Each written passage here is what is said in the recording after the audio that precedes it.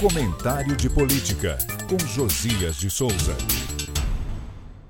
Aproxima-se 2024, o ano de eleições municipais.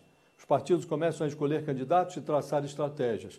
Em São Paulo, maior e mais rica cidade do país, a disputa começa mais cedo e muito mal. Até o dia da abertura das urnas, muito se vai ler e ouvir que em São Paulo se travará uma prévia da eleição presidencial de 2026. A febre federal atacará com força, contaminando e talvez engolindo o debate municipal. Nesta segunda-feira, apenas 3 dias depois de o TSE tê-lo banido das urnas por 8 anos, Bolsonaro colocou um pé na capital paulista. A tendência é de ficar com Ricardo Nunes, disse o capitão, ensaiando o apoio à reeleição do atual prefeito de São Paulo. Imagina-se que, reeleito, o prefeito reforçará o projeto presidencial do governador paulista, Tarcísio de Freitas.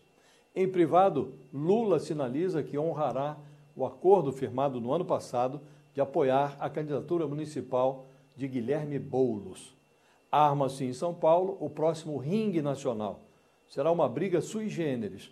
Bolsonaro, do PL, e Lula, do PT, entram com a polarização. O prefeito Nunes, do MDB, e o desafiante Boulos, do PSOL, entram com os punhos. E o eleitor entra com a cara.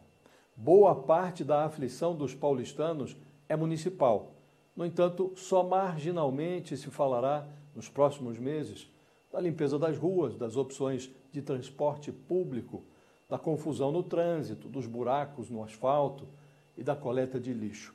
Os temas que importam para as cidades tendem a ser esmagados pela opção preferencial dos atores políticos pela refrega federal. Eu falo direto de Brasília para o podcast do Jornal da Gazeta.